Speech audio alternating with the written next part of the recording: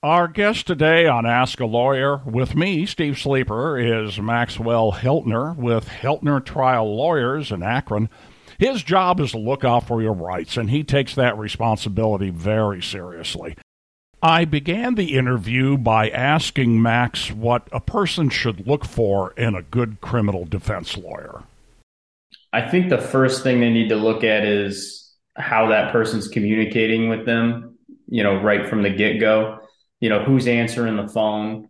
When you call up the lawyer, how are they communicating with you? Are you going through three different secretaries, or do you have direct access to the lawyer? Because, when you're handling someone's case or you're the client, you're going to have a lot of communication with this lawyer for the next year or so. So with me, I mean, I give everybody my personal cell phone. I'm available 24/7. I have two secretaries and another lawyer that work for me, but when people are calling looking for a lawyer, they get me directly. So, Well, let me ask this. Let's say, for instance, I got arrested for a DUI. Can't I just go and talk to the prosecutor about it? you could. I mean, I wouldn't recommend it because anything you say, even when you're representing yourself to the prosecutor, can be used against you.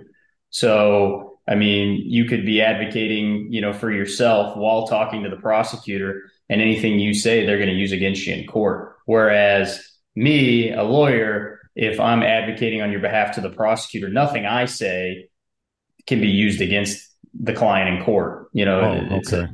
it's an admission in judicata, which just essentially means, it's me saying something that, you've communicated to me.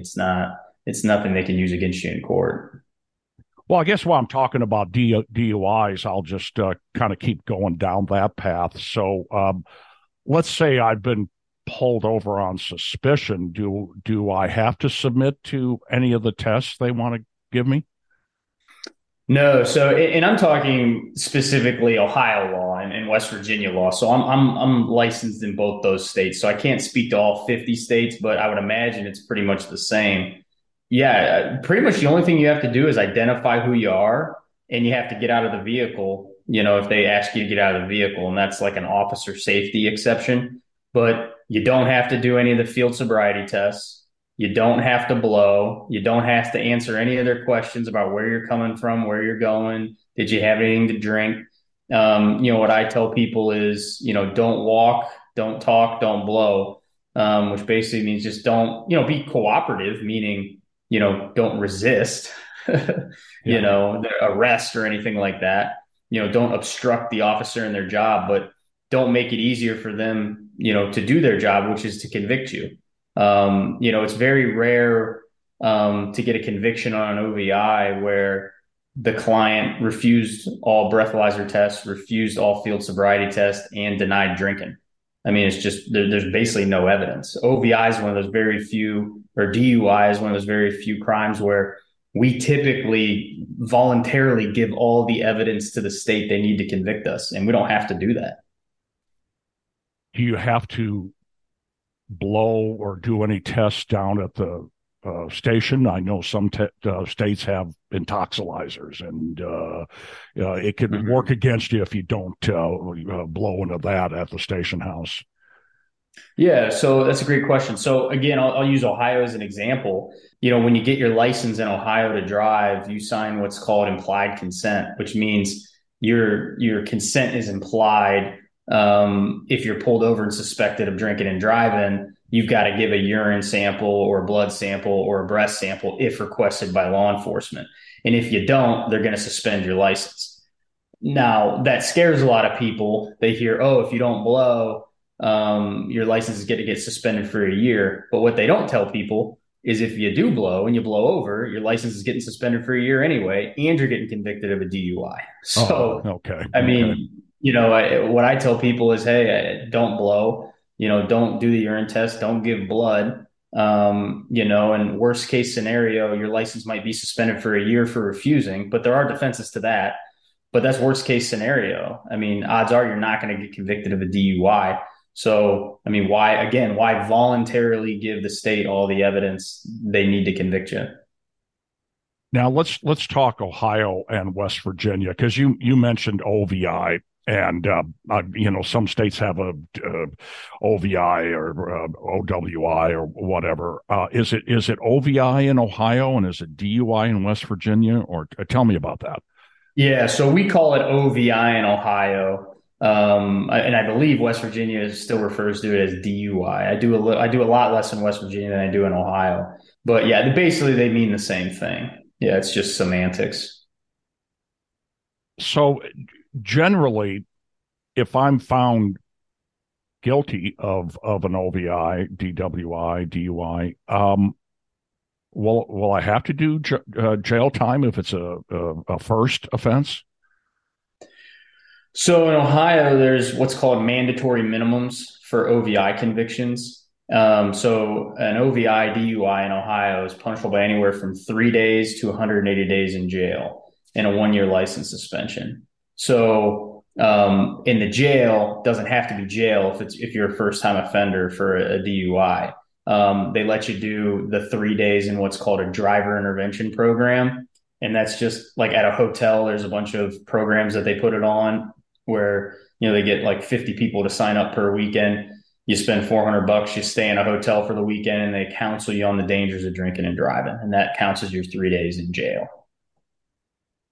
Do cops make procedural mistakes on the pullovers for OVI? Oh yeah, all the time. So, that's one of the things that we focus on when we get hired on a case. The first thing we do is we look at the purpose of the stop. Did they have reasonable suspicion to pull our client over? Because if they didn't, then everything that happened after that gets thrown out. It doesn't matter if they found a body in the trunk. If there was no lawful reason to seize you, to stop you, then everything that happens after that is inadmissible in court. Then the second thing we look at is, did they have probable cause to arrest? So, was it more likely than not that you were driving intoxicated? So that's where we file a lot of pretrial motions, attacking the stop, attacking any searches, attacking the administration of the standardized field sobriety test. The officers screw up on those a lot. So we file motions to suppress, motions to dismiss based on all those procedural errors that they can make. And a lot of times that helps us, get a good reduction for our client or a dismissal, or sometimes just points out the flaws of the prosecutor, and they give you a reduction. I've got a client in Mississippi, and with DUIs there, they don't allow plea bargains. They allow plea bargains on every other. They have to do plea bargains on every other kind of charges, but DUIs. What's it like in Ohio? So in Ohio, it's literally just based on the individual court. So I mean, there's courts that I know that you just don't get a reduction on a DUI ever. There's a handful of courts that I know that are like that. I'd say the vast majority, though, if you don't have any priors, first time offender, and we find a good issue with the case, like maybe the stop is sketchy or the search is sketchy or the administration of the field sobriety test is sketchy, you can get a reduction. That's probably in the majority of jurisdictions you can get a reduction. But again, that's why, if you refuse the field sobriety test, if you deny drinking, and if you don't blow, I mean, what's the evidence of intoxication? A lot of times it's, oh, you drove over one of the lines, or you were speeding, or you rolled a stop sign. I mean, that's not proof beyond a reasonable doubt that you were intoxicated. So, well, let's get back to criminal defense in general. What's the process after criminal charges are filed in court? So, I mean, if we're talking, misdemeanors, sometimes it's just, you get cited with a ticket and you show up to court and you either plead not guilty or guilty, and then you move on. If you have a felony, I mean, you could get bond. Say you're charged. I do a lot of like sexual assault cases, like rape cases, and murder cases. So, I mean, on a murder case, you might get a bond that's $1 million, $2.5 million, or no bond. Same thing with a rape case. So when you get those cases, the first thing I want to do is voluntarily turn my client in if charges have been pressed, because that's a good sign to the court that, hey, look, you don't need to set a high bond for this guy because he voluntarily turned himself in. He's cooperating with the process. And then once you enter the not guilty plea, you get a bond set. And then from there could be one pretrial, there could be 20 pretrials. where it's you and the prosecutor talking, sometimes you, the prosecutor, and the judge talking on what the proper resolution for the case is. So, I mean, and the process could take years, it could take months, it could take weeks. It just depends. Depends on what it is. Mm-hmm. What's the difference between a state and federal criminal charge? Talk about that. Yeah, so if you charge with a state offense, what they're talking about is you violated a state law, like you violated Ohio law or you violated West Virginia law, and those are crimes that occur within the jurisdiction of those states. When you're talking federal, you violated federal law. So obviously, the federal system has its own codes. Typically, when you see federal charges, there has to be some sort of nexus in interstate commerce. So, like you see a lot of drug trafficking or drug conspiracy cases where drugs are going over state lines or phone calls are going over state lines, or wire fraud, bank fraud. You see a lot of financial crimes where there's wires being done throughout the United States or the world. I mean that gives federal jurisdiction to all those. So the federal system is just much more stringent. It's just a much more buttoned up process, in my opinion. The stakes are a lot higher generally. It's a much less forgiving system. Like in the state court, first time offenders, you could get into some sort of diversion program or treatment program. Those things exist in federal court, but they're just not used in my experience. Okay. So, I mean, you get charged with a federal felony and you're get convicted, it's staying on your record for the rest of your life. Is there probation in federal? Yeah, there's probation. So, I mean, yeah, I've had the vast majority of clients that I've had in federal court got probation. So it's just different. So in state court in Ohio, based on the degree of felony, you could be looking at, X amount of months in prison. It'll give the judge like a range of like 12 to 18 months or 18 to 36 months. In the federal system, they use something called the sentencing guidelines. So it's all a point system. So each crime is X amount of points, and X amount of points is this range of months in prison. But the judges in state and federal court have a lot of discretion. I mean, they can pretty much, unless there's mandatory time, the judge can give you probation. I mean, I've had guys that were, charged with offenses that you're looking at, 5, 10, 15 years in prison, but there's no mandatory on some of these, where the guideline recommendation was, a decade and they got probation. It's just, that's where good advocacy, comes into play, and having a redeeming, client who's, either getting treatment or is accepting responsibility and. Yeah, there we go. Plea bargains, are those used a lot in the courts you go to? Yeah, I mean, pretty much everything resolves in a plea bargain. I mean, 99% of cases plea out and don't go to trial. And I think it's just a necessary evil. And I say evil because it's a lot of times you're pleading to something you didn't do. Like, it could be a domestic violence case that gets reduced to a disorderly conduct, or a murder case that gets reduced down to manslaughter. I mean, it could not actually fit the facts of the case, but it's a middle ground that the prosecutor can live with, the client can live with. And, the clients have a lot of risk in going to trial. And if you lose, I mean, you could be going away for decades. Right. Whereas if you get a plea bargain, you could have a guaranteed sentence where, hey, look, I'm going to do these 18 months and then I'm done. It's behind me, or probation, Can a no contest plea come back to haunt me? Not really. I mean, a no contest plea, you're not admitting any guilt. You're just admitting the truth of the facts that are alleged against you, and you're admitting that there's enough evidence to convict you. Say, for example, you get charged for killing somebody in a car accident. You get charged criminally. You could enter a no contest plea to that, and if somebody sues you down the road, they can't use that no contest plea against you. They can't point to that court case and say, oh, you pled guilty, because you didn't. Now, if you pled guilty, they could use that against you.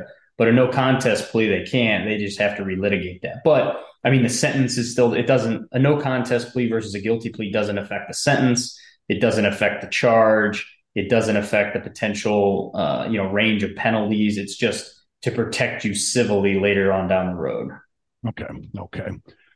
What's the difference between a dismissal and an expungement? So a dismissal would mean you were charged with an offense, but were not convicted, and it was dismissed. So it was either dismissed for a lack of evidence, it could be dismissed as part of a plea agreement. But yeah, basically there was no conviction, no sentencing. And expungement and sealing are kind of used interchangeably. But in Ohio, basically what that means is you were convicted of an offense, and a certain amount of time has passed since you were convicted of that offense, and the law allows you to wipe your record clean. In Ohio, depending on the felony, sometimes it's 3 years, sometimes it's 5 years. You got to wait. Also, only certain offenses are expungible. Like most violent felonies are not expungible. Nothing higher than like an F1 or F2 is expungible, that sort of stuff. Our guest on Ask a Lawyer is Maxwell Hiltner with Hiltner Trial Lawyers in Akron, Ohio. His website is HiltnerTrialLawyers.com, and his phone number is 330-475-3164.